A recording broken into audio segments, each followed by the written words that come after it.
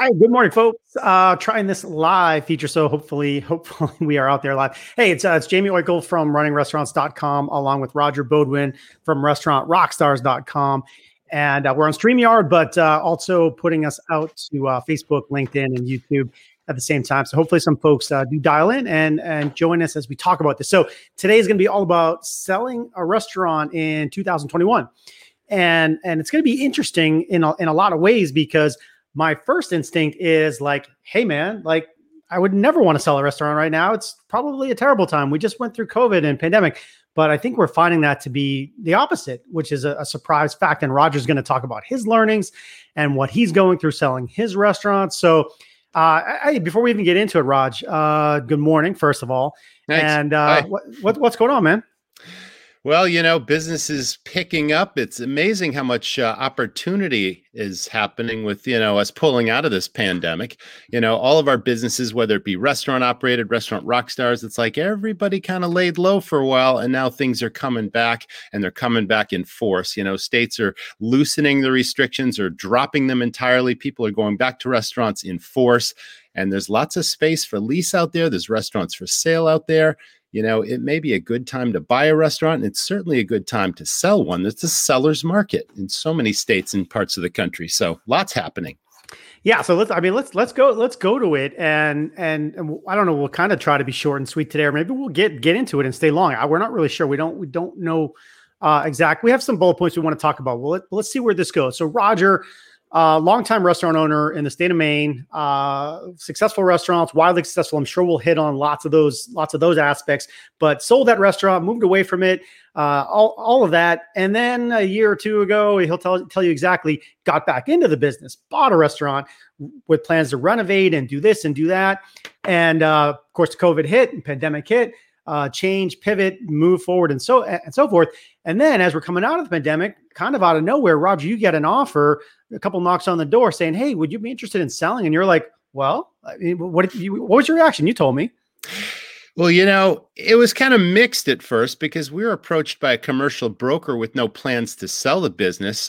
Anyone who's listened to your show before, any of our recordings, knows that, the real gem of my property was this beautiful barn that we planned to turn into a wood-fired pizzeria and a bar. Our neighborhood is sort of exploding with new subdivisions. And I was really close to pulling the trigger on a very expensive pizza oven from Italy. And we were starting the whole planning process to open literally in a couple of weeks. And this goes back a couple of months ago. And then all of a sudden, it's just made us think. And when we started exploring this, that particular person didn't end up moving forward.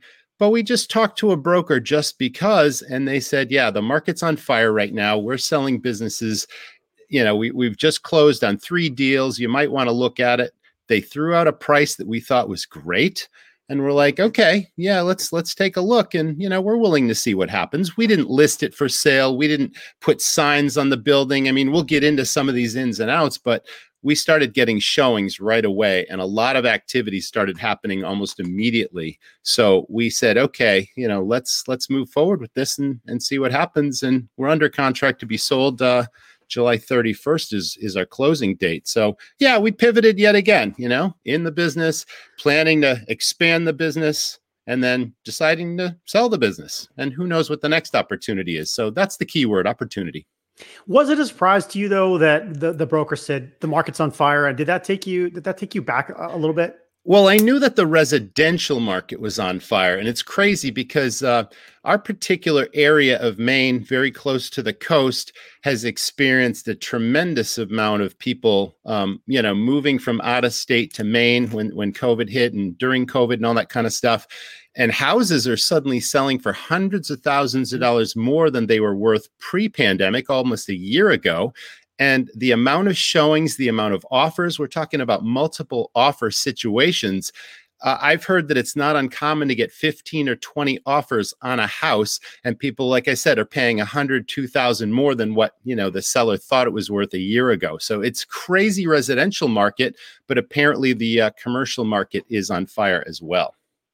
Yeah, listen, I'm seeing the same exact thing. We're outside of Orlando, same exact thing, residential market, absolutely exploding. But I was surprised because we know there's lots of properties that are available for lease and lots of opportunities and lots of people went out of business.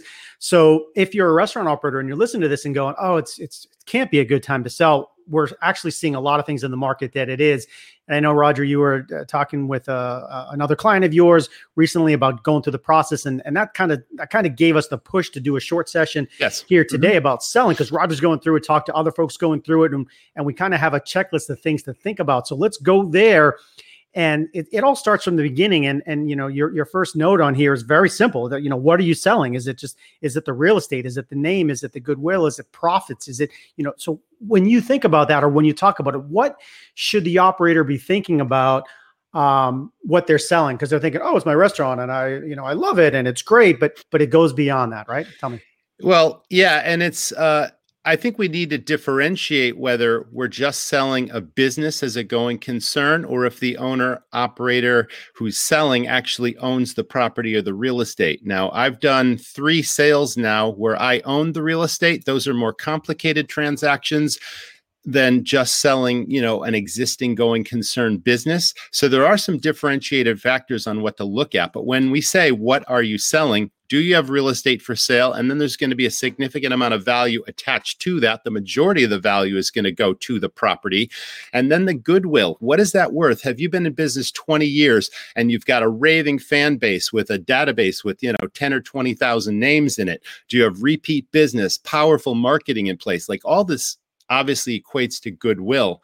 The location is certainly important too. That goes along with goodwill. Like, if you're in a busy location and you've got walk-in traffic, you've got a huge parking lot, but lots of drive-by traffic, that adds value.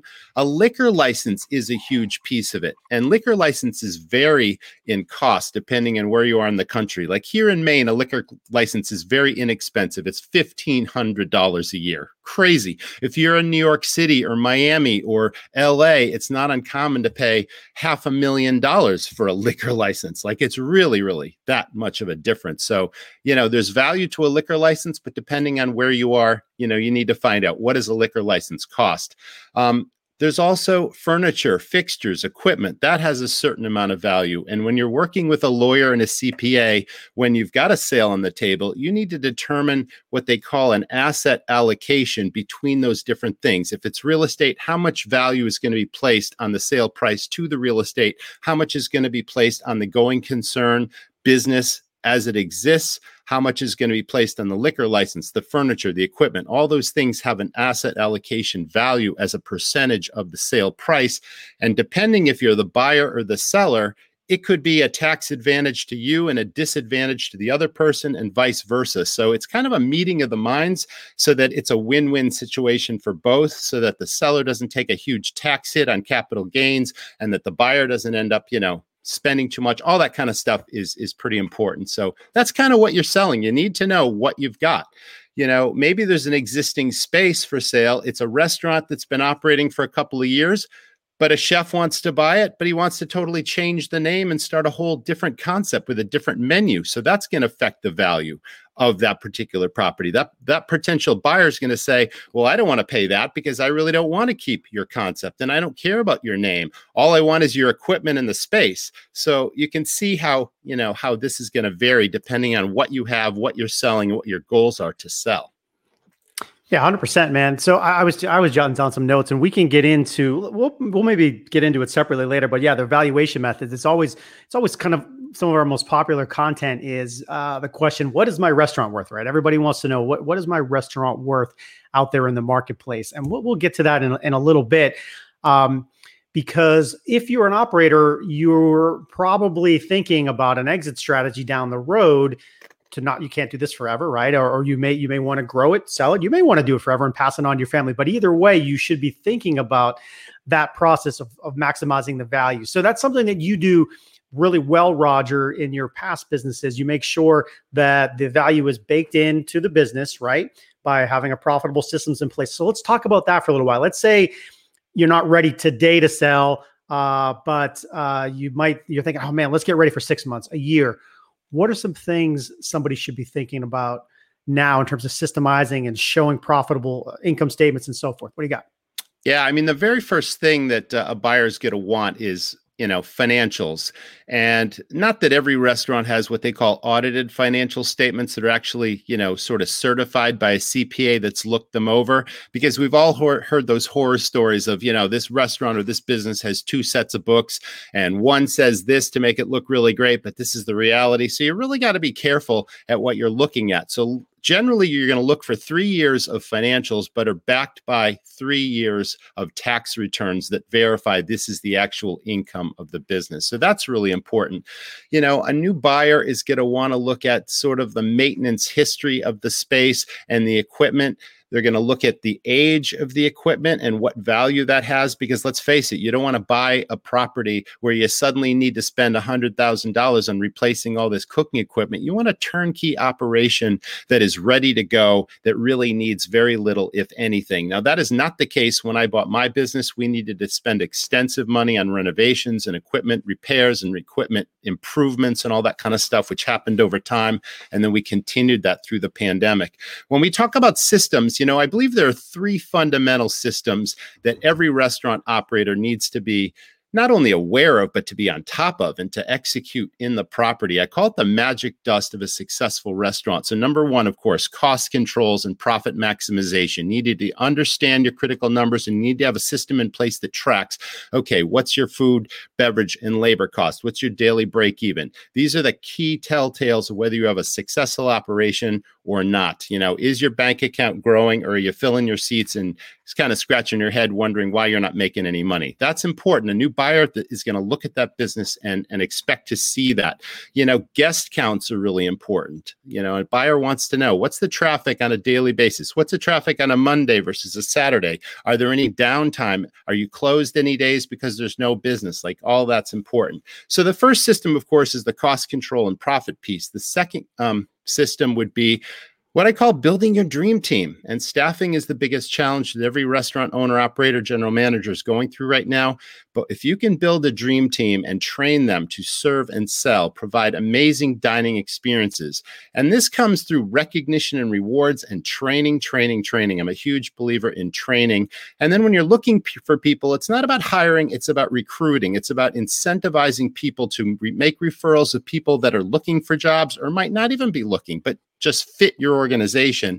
And I've always paid incentives to my key people to bring people in. And then I've paid incentives for those people. If they last a couple of months and if they do a really great job, I'm going to give them a very generous bonus for meeting those expectations. So it's all about training. It's all about recognition and rewards. That's the second system, of course. And then the third one we call marketing firepower and affinity, where affinity is defined as a powerful sense of loyalty, belonging to that business. It's about building not only new business, but getting those new customers to come back again and again, give you great positive online reviews, really build the business where your staff and your customers both are brand ambassadors for your business. And they're literally making friends with your customers and they're driving new business in the door every day. So those are really the systems, the cost piece, the profit piece, the staff training piece, and then the marketing piece. If you got those 3, you got, a great chance of transforming your operation.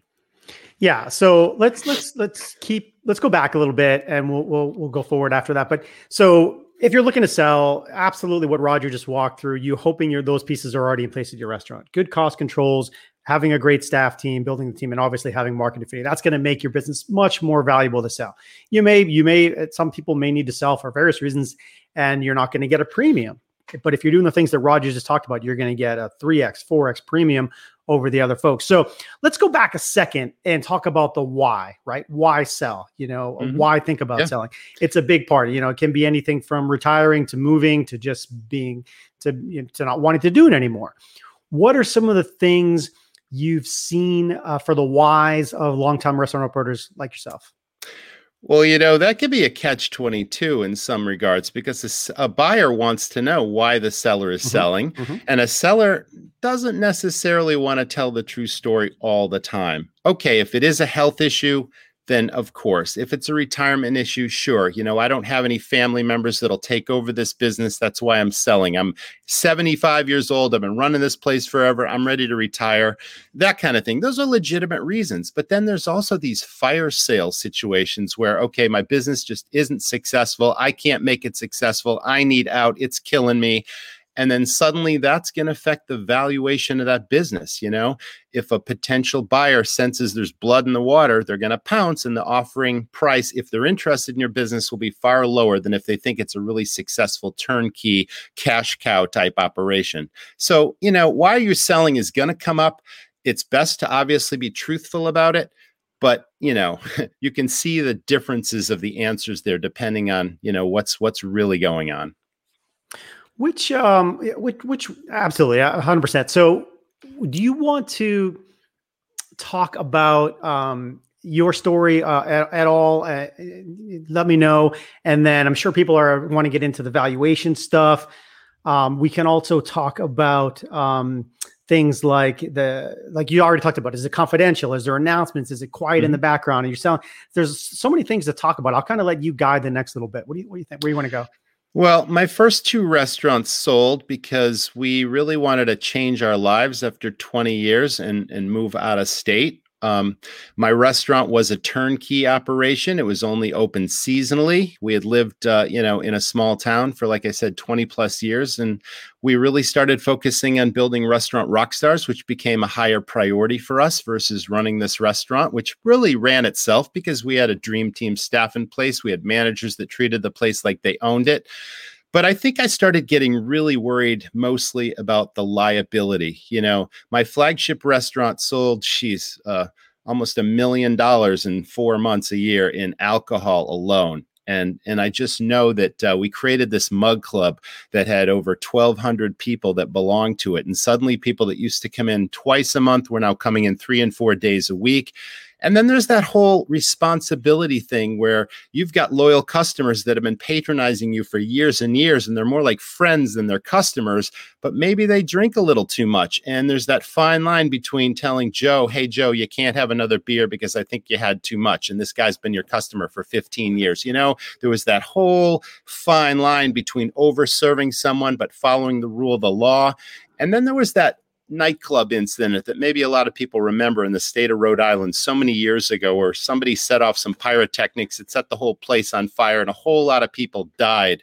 And I had a 350 seat restaurant with rock bands playing 3 nights a week. We were packing the place and we were selling a lot of alcohol. And I just started to stop sleeping well at night thinking, what if this happens? What if that happens? So that was a prime reason for me to sell that particular property. And then we were going to move. My wife wanted to move across the country. So it just became the perfect opportunity to shift gears, focus on a new business called Restaurant Rockstars. With the latest purchase, just before the pandemic, we were looking for an opportunity, and it could have been a commercial property. It could have been, multi-unit apartment buildings. We looked at a lot of different deals.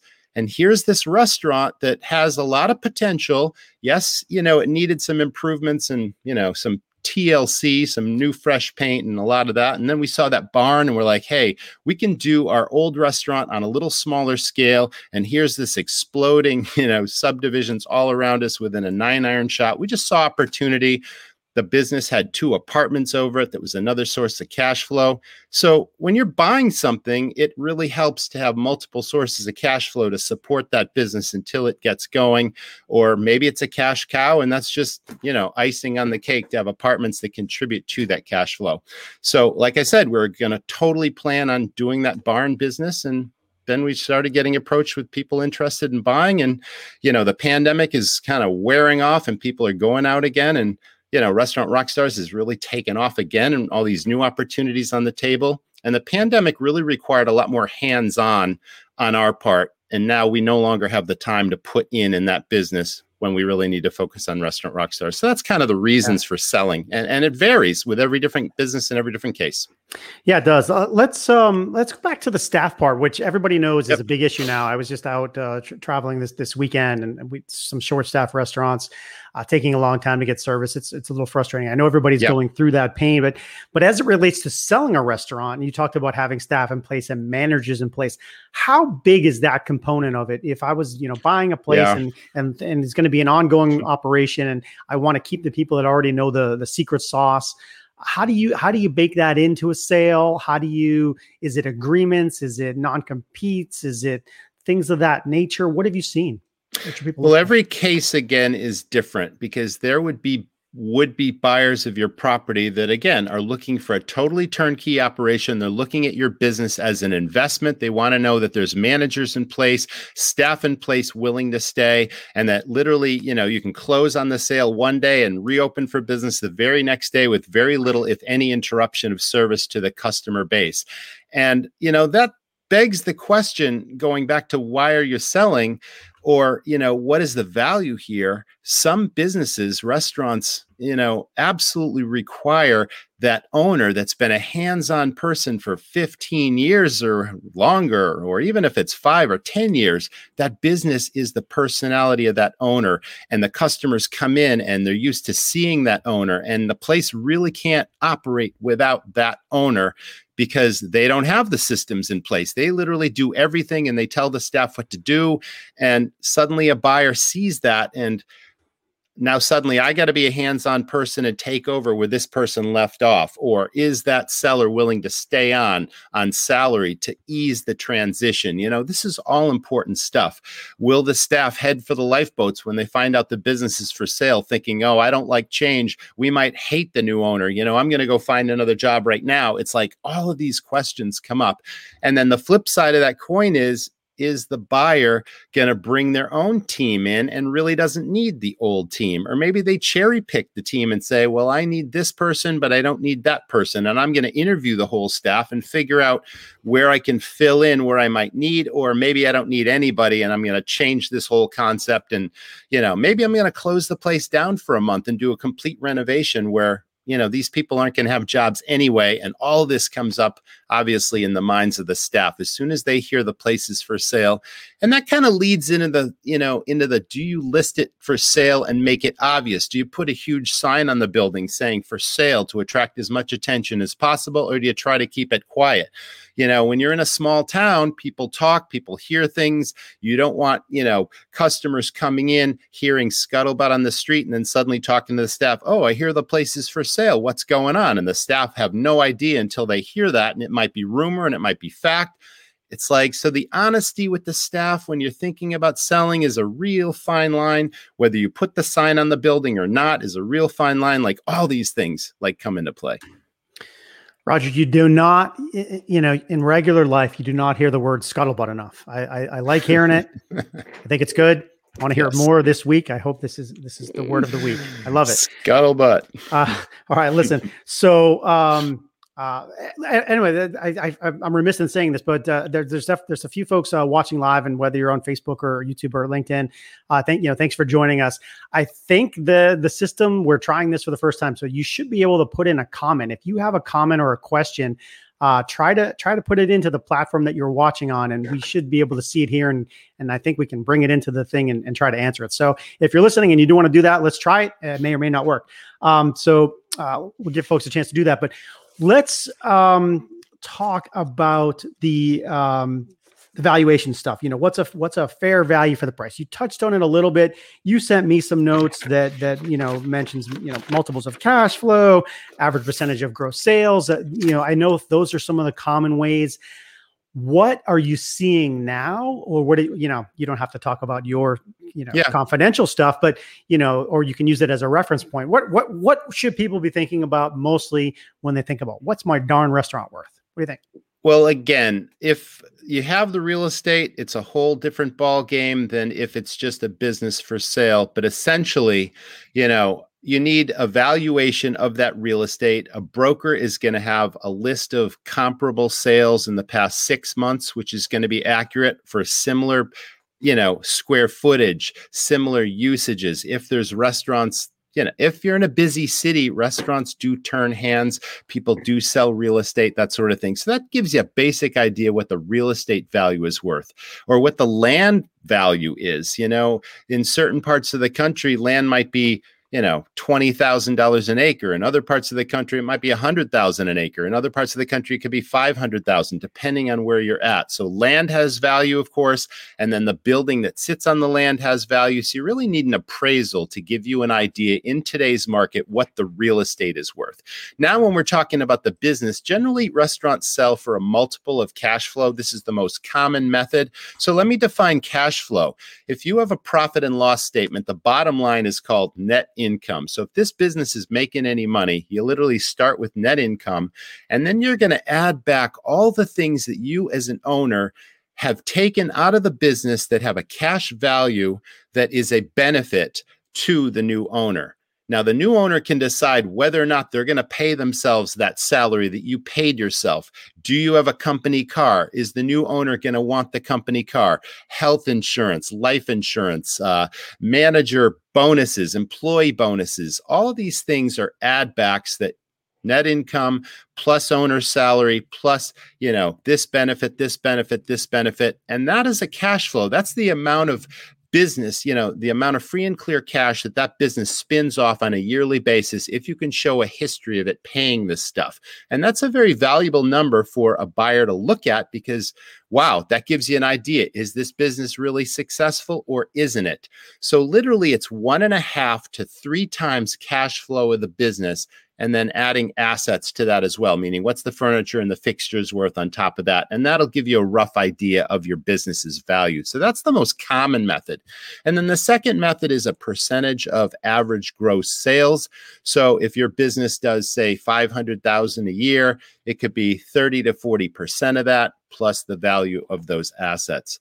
So, I always think it's a good practice to put numbers together, crunch those numbers, run spreadsheets, think about what your proceeds would be at different sale prices, less any debt that you owe on either the equipment or the building, less expenses such as broker commissions, closing costs, like all this stuff affects what you're going to end up with once all is said and done. You settle on this price to sell your business. Someone agrees to pay you that price. Now you got to subtract your debt. Maybe if you've got a partner and they've got an ownership stake, then they get that percentage of the proceeds after commissions, after taxes, after closing costs, all this kind of stuff. So you may settle on a really nice number, and it may be a much smaller number when you end up with that cash after all is said and done. So that's literally the valuation method. But I always suggest that anyone that's interested in this really explore it with their CPA and their attorney, because they're the experts. They're the ones that can really advise you on valuation, asset allocation we talked about earlier, and then what they believe your business is worth based on looking at your financials, running that cash flow statement I talked about. You can do this stuff yourself, but it's always great to get an expert set of eyes to look at it and say, hey, you missed this. You're really throwing off more cash flow than you thought. Don't forget X, Y, and Z. So always consult the professionals. Yeah, and listen, and aside from that, I think a lot of people are too deep in their own business to feel like it's worth $1 million because I want $1 million from it. I know that's not the reality. You get an attorney or a broker or a CPA that will kind of ground you in the reality of the business and what it is actually worth in the marketplace. And you threw out some multiples there. What you used, 1.5 to 3x. Now we rough already rules of thumb, yeah, and we touched on this, right? And you're gonna get that 1x multiple or 1.5 if you're don't have an optimized situation, and you're going to get 3x, 4x, potentially even more if you really have what Roger has talked about as a turnkey system that is proven to be profitable year over year. You're going to get a premium for that. And so if you're just listening to this because you're like, hey, I might want to sell in a few years, do the systems that Roger's talking about to get in place so that you can sell for 3x, 4x. Versus if you just have to fire sale and you literally have to, do a 1x type situation, which is not the exit strategy that you're looking for by any means. So let's go to brokers, non-brokers. We've sold a house ourselves. I think I can take pictures of my house and I can put them on the web these days, and I could probably sell a house, right? I think in a business, I feel like it's a lot more complicated. Is it? Yes. Is that something that you don't want to try to take on your own? What do you think? Well, I can speak to both sides of that coin as well, because in my very first sale, an employee actually bought my business, which required absolutely no broker fees.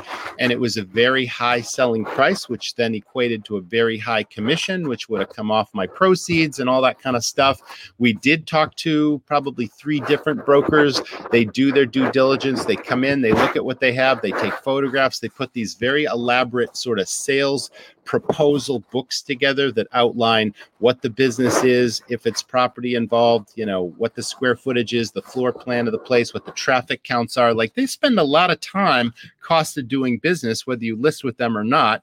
But if you do go with a broker, you literally have this really powerful sales tool that comes right down to any press clippings that you've received in local newspapers or magazines. Like, it's a complete marketing tool for your business that chances are you can do yourself, but not to the level that a professional that does this day in out does. It includes all the financials, the 3 years of profit and loss statements, the cash flow statement, like, it's all there.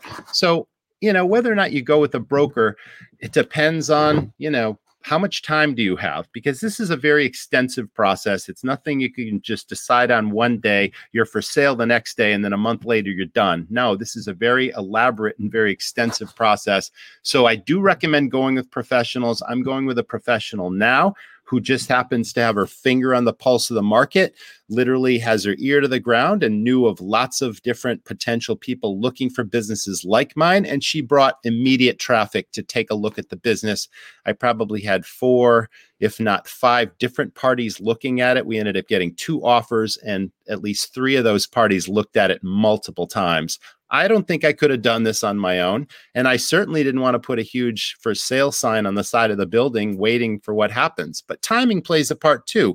Do you want to sell immediately, or can you sit on this for a year and wait for the right buyer to come along? And you got to consider all those factors. So again, the first business I sold did not require a broker, because the person had worked for me for years, had owned other seasonal businesses in the summer, just liked to bartend in the winter and go snowboarding, but had the resources behind him to purchase my business. No due diligence needed at all. Knew the place was a cash cow, knew the place rock and rolled, had worked there for years, knew it was a turnkey operation, could just literally step into it and continue to, he doesn't run his business. The same managers are in place. He still bartends at my old business just because he loves to bartend. And he's the social guy that owns the place, pouring the drinks, and then he goes snowboarding 5 days a week. So that was the old sale. And then the new sale, we're relying on a broker. Yeah. And I think it's one of those things that you might sell your restaurant. You might sell a restaurant once or twice in your life, right? If you're an operator. Yes. Versus a broker, that's what they do. They're doing that year in, year out, so they know the ins and the outs. And so it is a case to work with the experts there, assuming that makes sense.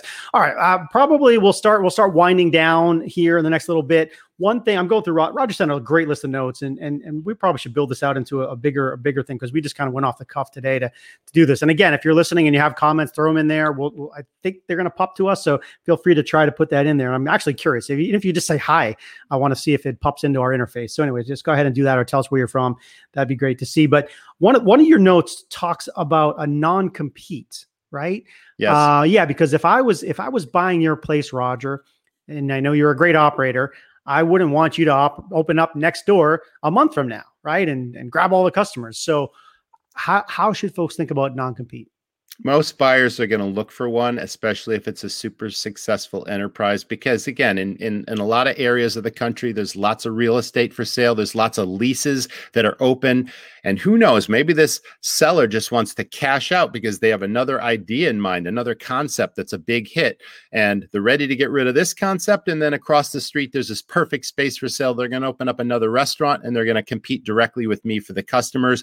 But, they've got a loyal following. They might take all their customers with them to the new restaurant because people love this guy and what he does, or this gal who runs this amazing restaurant. So a non-compete is important if you're a buyer. When I sold my former properties, I had a 4-year non-compete within a 30-mile radius of my restaurant. I was not allowed to open another restaurant. I was not allowed to consult on anyone else's restaurant and help them do anything. And now that my non-compete is long since expired, I'm actually consulting in the same neighborhood to a client to my former restaurant. So, that's kind of the importance of that. And then again, going back to the asset allocation, in addition to goodwill and the value of the business, there is a value to that non-compete. It could be $5,000 or $10,000 of value could be, equated to the non-compete agreement. But again, a consultant attorney and a CPA. But that's kind of the ins and outs of why and what, and what it is and what it does. Yeah, 100%. Yeah, exactly. I think that makes sense. Like 4 years, 30 miles, something like that. You want to make sure the person doesn't just restart right next door to you. All right, so you probably have the same set of notes there. What else do you want to hit on today that we haven't hit on? What do you think? Yeah, let's see. We talked about the stability of a lease. If you're selling a business and you're leasing a space, what's going to happen? If I'm a buyer, I really want to know, how stable is this lease? Because I've seen in a couple of cases, a really successful restaurant get booted out of a space because the landlord, the owner of the property, thinks a higher and best use is to turn it into condominiums and goodbye restaurant. Now, suddenly you've built a business. Maybe you spent 3 or 5 years there. You got a loyal clientele in this neighborhood. And now suddenly you're being thrown out. Now you got to go find another space, and your another space might be miles away. You might have to rebuild that business entirely. I've seen it happen. So what is the stability of the lease? Is that lease assignable to a new buyer of that business? Is it a 5-year lease? Is it a long-term lease? Is it expiring next year and you have no idea or guarantee if the landlord will renew with this new owner? That affects your value significantly. So that's due diligence, obviously, that a buyer needs to do. But head them off at the pass. As a seller, you really want to be able to, show with confidence that this is a stable space. I've been here for 10 years. The landlord is a really agreeable person. Whenever there's a problem, he fixes it.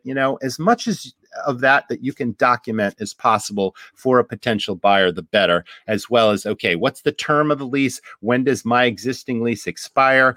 Is the landlord willing to renew, and what would the renewal term look like? Is he going to jack up the rent like, $10 a square foot, or is it a stable lease with a stable price? All these things affect the value.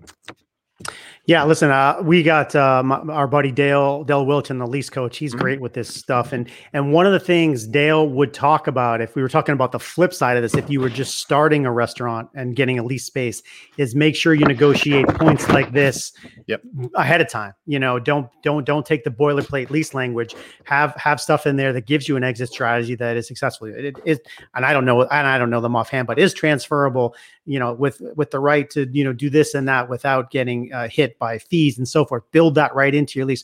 Super important stuff. So yeah, check with Dale and his team on things of that nature. What else, Raj? What from your list checklist might you want to hit here? Yeah, what else that we didn't talk about was, as a seller, how willing are you to hold paper and help finance a deal? Because in certain business climates, there are certain lenders that are willing to lend. Restaurants are considered risky businesses to lend against. So it'll help sort of grease the wheels of progress if you're willing to hold a portion of that debt. You would, of course, be in a subordinate position to the bank. But again, are you willing to do this, or do you just want a total cash deal where you can just walk away and a bank or even, the Small Business Administration backs that loan and you don't have to worry about it? I've seen it in both cases, really. Yeah, and if you happen to be in a position to do it, a lot of times it can be a very profitable technique, because let's say I'll just make up numbers, but if you were to take out $500,000 of cash from the sale, and okay, what are you going to do with that? Okay, you can put it in the bank yourself and make 0%, or you can put it in the stock market and hopefully make money, or you could finance it. And then when you finance that could be a very profitable cash flow stream down the road. Of course, assuming all the worst case scenarios don't happen, like bankruptcy. So if you're in a position to do that, it actually can be a very good cash stream. Do you find that to be the case? Absolutely true. Good. So, all right. I'm looking at other notes that talk about the financials that you hit on, capital improvements, equipment. What else do you think you might want to hit here? Yeah, listing again.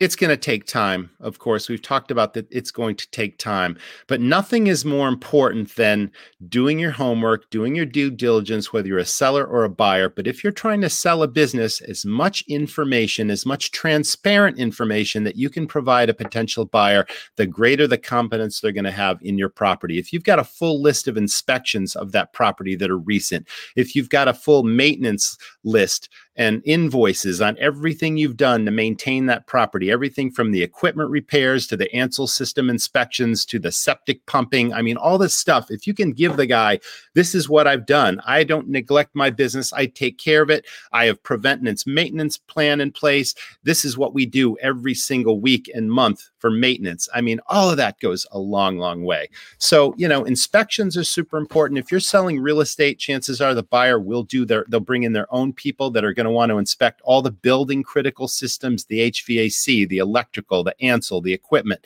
And then there's a septic inspection unless you're on town or city sewer. These remote communities have their own septic systems, and if they're not maintained, they can fail, and that could be expensive. So, as much maintenance records as you can provide and lists of equipment and capital improvements and all these things, you hand that person, this is what I've done here. This shows that person, geez, I don't need to put a new roof on the place. That guy just did it 2 years ago. You know where I'm going with that. Yeah, 100%. 100%. Keep good records and have that stuff in place. It will absolutely help you along the way. Plan too. Marketing plan. We never really hit on that. So a turnkey operation has proven what marketing brings in the customers. And if you've got a turnkey marketing plan that says, I've spent X amount of money on this and it delivers, a 5-time return. I've tried this and it failed. Don't go there. If you can show them that you've really done your homework and that you've really got a dialed in marketing plan, then that's turnkey. As much turnkey as you can provide that is proven to work, that's backed up by facts, the better. All that adds value. Yeah, 100%. Let's go to somebody who listening to this maybe right now or after the fact. This will be archived for a bit, and they are existing operator, have gone through the pandemic. They're just not sure of future path because it's still a little bit in question, and they're thinking about selling in the future.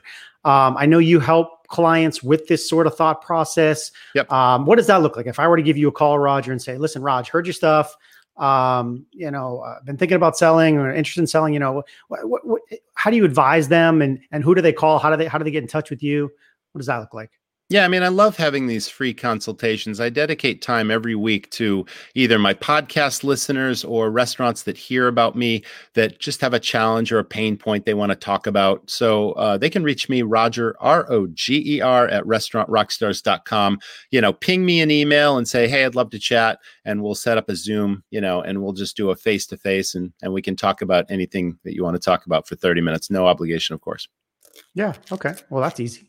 Yeah. Roger at restaurantrockstars.com. Yeah. Get in touch with Roger because he's been there on multiple occasions for years and years and seen it. So would be a good opportunity to pick somebody's brain who's been doing it. So parting thoughts on your sale process, on the sale process. As we wrap up here, what do you got? What do you think? Yeah, I mean, again, we touched on the systems, but I can't emphasize enough the importance of systemizing your business. So if you've got a little time, if you've got 3 months, 6 months, or even longer before you actually are thinking of doing this, I mean, I tell everybody, now that the pandemic is coming to an end and business is really booming, customers have higher expectations than ever. And if you've been lucky enough to survive this pandemic crisis, that's been so challenging through the good graces of the government money and all the things that have helped us through all this. Now's the time to transform your operation, maximize value, and having those systems in place that are turnkey, that a potential buyer can just take over and that place goes on, by itself without the owner being there. Then the value is just maximized versus limited if if the business is over dependent on you. So, we do have a full set of turnkey systems available. Everything we talked about, that 3, magic dust formula, the service, the training, the cost controls, the marketing, it's like all of that exists at restaurantrockstars.com if you're looking for those systems. But now's the time to really do it because, again, customers have high expectations. And if you're thinking of selling, maximize value, do the best you can for yourself and put in the time because it'll definitely be worth it on the other end. Yeah, absolutely. Let me put up there, restaurantrockstars.com. That's Roger's website. You can check out the products that he does have that talk about this, that help operators systematize and sell better and market better and so forth. All that is available right there on the website. Our website is runningrestaurants.com. So if you check us both out, we got on our site, Running Restaurants, we have resources that help operators as well, tips, hundreds of articles at this point, hundreds of hours of webinars and seminars, sessions like this to help operators with the tips they need. So Jamie Oikel from runningrestaurants.com, along with Roger Bodwin from restaurantrockstars.com. Thanks for joining us, folks, this morning. We appreciate it. You doing so. We talked about selling a restaurant in 2021, what that looks like, and the weirdness that is still the COVID pandemic. But the surprising light in two ways is that the country is coming out of that fuzziness, and it is starting to kick, and you're starting to see that, which is making it a really interesting market for both existing operators and folks that want to sell. So last quick wrap up, Raj, what you got? Well, thanks everyone for tuning in. Again, Jamie and I are both passionate about this business and we love helping operators succeed. So, now's the time to rediscover that passion. If you've been beaten up badly by this pandemic, which most of us have been, things are so optimistic now. I really want to see everyone, rediscover the passion of why you got in this business in the first place and just get inspired and motivated to really put your best foot forward, train your staff to deliver amazing dining experiences, really dial in your critical numbers and make sure you're making money and having fun, because that's what this business is all about, and delivering amazing experiences to your customers. Good wrap up, Raj. All right. Thanks, folks, for joining us. We'll be in touch soon. Stay tuned to our websites for more. We'll see you soon. Thanks very much, James. Thanks for tuning in.